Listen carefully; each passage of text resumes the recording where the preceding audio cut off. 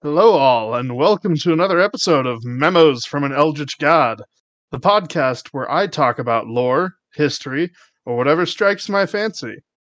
Today, I have a special treat for you all, because today I have a guest. Wolf, who are you? Hey, my name is Brian Wolf, and I am a follower of dark unknown gods, a devout follower of Hastur himself.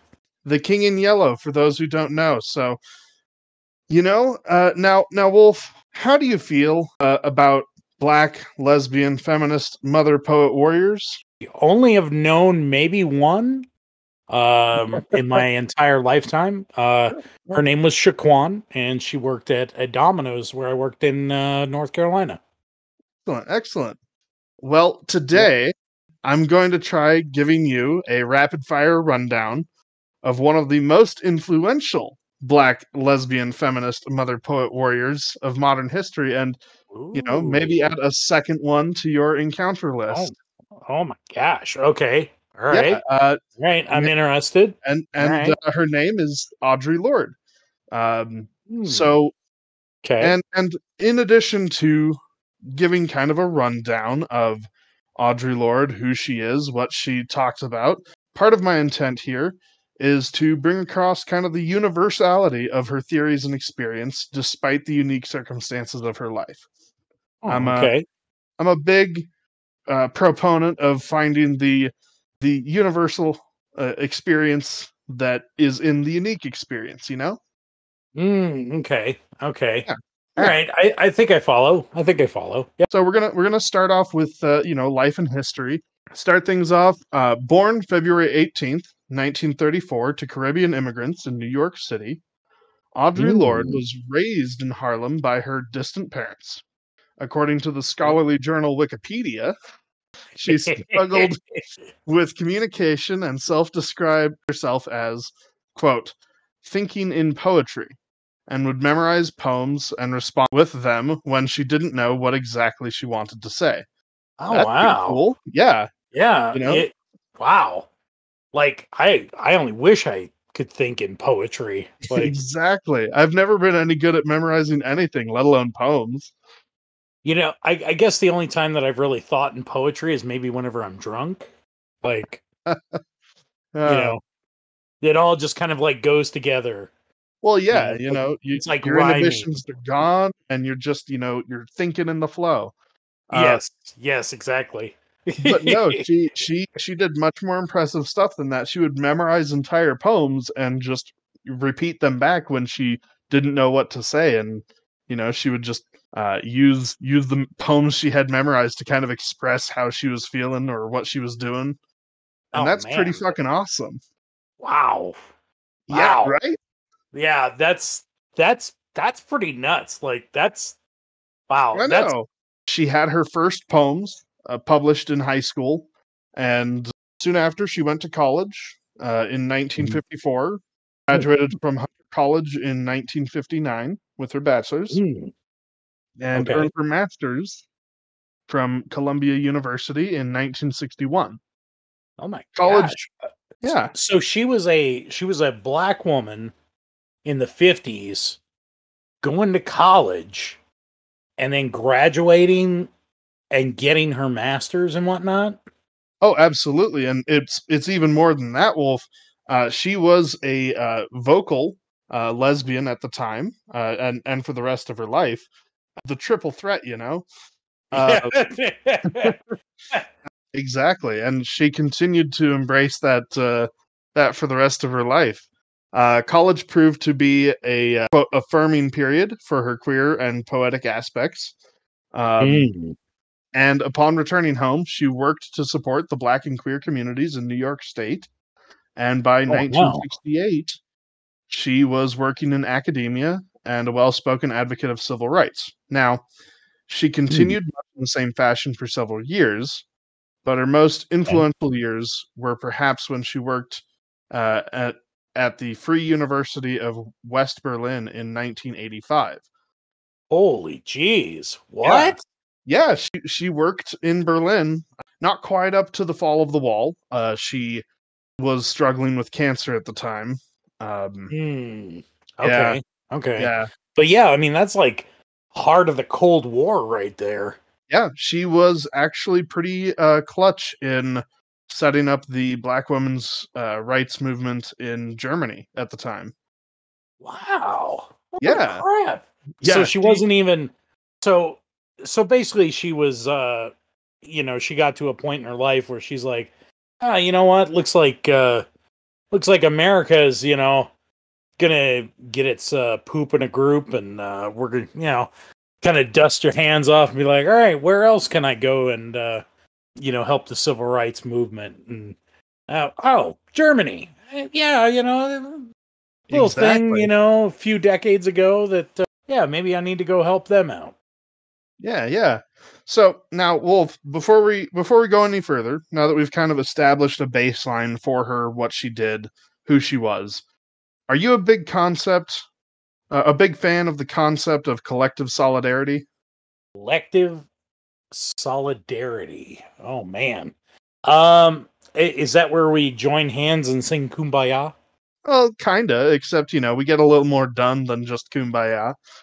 It turns out that collective support was a critical part of Audre Lorde's theory, and she helped make Mhm. the shift from for feminism to embrace this. Before this point, we had second wave feminism and pressing for women's rights and women's rights alone. Um, third wave feminism, Audre Lorde kind of being one of the forefront members of this, wanted to push for more collective activism. Um, Okay. All right. yeah, So and so like how do you get more activism in a third wave like that? well, I'm about to get to that actually. So Oh. remember at the start, I mentioned that she identified herself as uh, a black lesbian feminist mother poet warrior. But I Mm, but what okay. I didn't mention, well, I kind of mentioned it, was how this plays into her theories. See, she knew it was controversial way to introduce herself. You know, you Mm. start with black lesbian feminist, and you're gonna have a Ooh. lot of people up in arms. I mean, everyone in those categories, there were of the people in those categories, many of them were opposed to other parts of those categories. Um, Oh, yeah, that's true. That's true. yeah, and she Uh, knew that. oh, wow. Okay. Yeah. So, but she, uh, she was each of these in turn, each of Mm. these parts of herself, despite their potential opposition to each other, and Mm. all of them she used to support herself and others. See, it wasn't just the external racism and bigotry that she fought, although most of her work does focus on feminist and queer rights and Mm. black rights. She did expand that, and here's where some of my personal, argumentative bits come in. Is I think that her theories on identity are very applicable and should be applied to other forms of life than just those aspects of race, sexual orientation, and womanhood. Everyone can benefit from embracing their differences for good, and Okay. you know that's not necessarily something that she would be opposed to, but I think it's a bit of a hot take. Given the time that she was in, this is the applicable part of her theory. So, but enough of that digression. Right, right. Back, So back to what so I've. let me let me Yeah, let me just get this right. So she wanted to basically end discrimination and wanted to promote activism, um, specifically around the three areas of her being black, a woman, and a lesbian. yeah, um, Okay. yeah, Okay. yeah. So to quote an article titled "Audre Lorde," surprise, by Margaret Kissam Morris for the Frontiers magazine. Quote, she expresses her grief at what she considers one of the worst consequences of racism, black women's estrangement from each other. So now this comes from a part of her own experience with her mother from her mother, who resented Audrey's own slightly darker skin than her own, and as a result, they were distant from each other at the best of times. Okay. This point is further elaborated on in that same article when Margaret quotes from Audrey's Sexism and American Disease and Blackface. Quote, "The boot on both of our necks." So the boot is on both of our necks. So, Ooh. and kind of to that point, yeah, powerful shit, right? Yeah. Wow. So in that particular quote, she's talking about black men's reaction to black feminism and black women's rights movements, and Audre Lorde really talks about this in oppressed groups. It's very easy for oppressed groups to recognize the oppression in others, but not recognize that it's the same oppression that's affecting them or similar sources.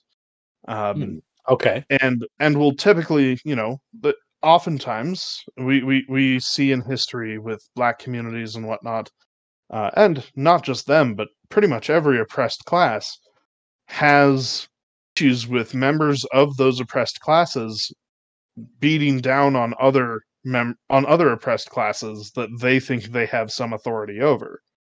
Okay. Yeah, and you're from you're from mining communities.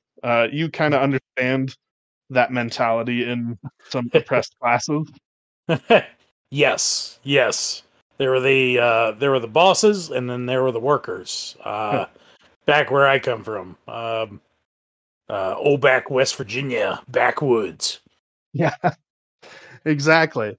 So her theory starts with queer and black feminism, but led her to recognize that everyone who is oppressed kind of suffers these what would later come to be termed intersectional states of oppression. She herself has one pretty solid quote from a one of her most arguably her most famous speech that she ever gave to a New York University Institute of Humanities conference in 1984. Quote, "Difference must not merely be tolerated, but seen as a fund of necessary polarities between which our creativity can spark like a dialectic. Only then does the necessity for interdependency become unthreatening. Only within that interdependency of different strengths, acknowledged and equal, can the power to seek new ways of being in the world generate, as well as the courage and sustenance to act where there are no charters." End quote. Wow! Holy crap, dude! Yeah. So the final and kind of kicker quote to the namesake of this speech of hers, and it's a short speech. You should absolutely look it up. I'll include it in the show notes. Oh, sweet. Yeah, but the namesake quote is, quote, "Know that survival is not an academic skill. It is learning how to take our differences and make them strength. For the master's tools will never dismantle the master's house." Have you ever heard that phrase? Yes. Oh, I Yeah. like it. She is the source of that. Yeah. Oh my gosh. Yeah, so that's oh my gosh. That is awesome. Well, you know, it's like, oh wow. Well, and you know that it's that whole idea of, the tools of the oppressor will never lead to there not being oppression. Exactly. So, Exactly. yeah, so she's kind of seeking that, complete overturn of the systems that exist. She doesn't want to take, like second wave feminism wanted, at least some of them, to take the patriarchy and replace it with a matriarchy. No. Mhm. Audre Lorde doesn't want that. Audre Lorde wants there to be no patriarchy or matriarchy. She just wants people to exist in a different system Oh my entirely. gosh. Yeah. I smell anarchy. Oh, what? What? You you know me too well, Wolf. Uh, so I wanted to bring to you a quote from her compilation book. The book itself was a collection of poems that she wrote, called The Black Unicorn. You'll kind of notice if you listen close in here that she really likes to pull on these strong West African roots that she had felt were severed during the time of slavery, and they were, and she's going kind of to that warrior idea, being a poet warrior. Okay. She wants to reach back to those roots and rebuild connections. So this is ironically, at least for this podcast, called A Woman Speaks. Moon marked and touched by sun, my magic is unwritten. But when the sea turns black, it will leave my shape behind. I seek no favor, untouched by blood, unrelenting as the curse of love, permanent as my errors, or my pride. I do not mix love with pity, nor hate with scorn. And if you would know me, look into the entrails of Uranus, when the restless oceans pound. I do not dwell within my birth nor my divinities, who am ageless and half grown, and still seeking my sisters, witches in Dahomey, wear me inside their coiled cloths, as our mothers did, mourning. I have been woman for a long time, beware my smile. I am treacherous with old magic, and noon's new fury.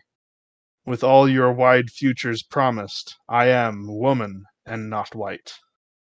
So Oh, there it is. oh my Yeah. gosh. Yeah, Dude, powerful fucking shit, right?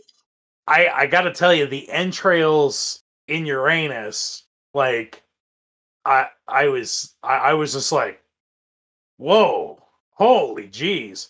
Well, Yeah, dude. Well, it like basically like I even the visual, like it's very visceral, and the way that she wraps it up from there, I mean, literally saying at one point, like wrapping me in the what was it, silks or cloth of my sisters and my mother's, yeah. something like that. It's the first time I've heard that, but I'm just like, oh my gosh, like I got this like intimate feeling of like of a closeness and a warmth, and the fact that she's like willing to get out there and like throw down.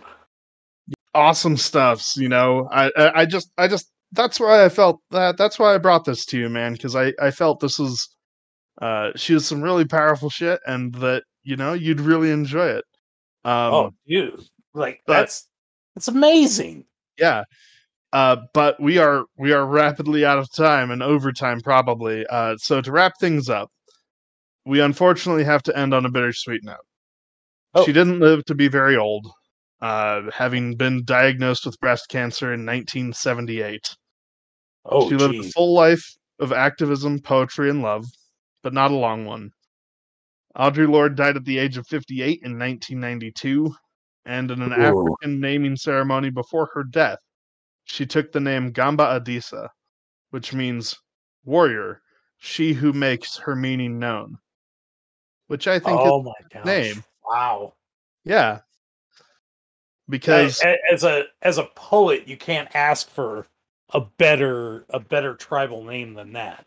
absolutely. Well, especially again, the way that she always identified herself as a black lesbian feminist, using Hmm. her points of contentious identity to both make herself known and to quash the power that those negative reactions potentially had. Wow, dude. Wow. That's man. That's a story that like inspires me to like why aren't I doing more?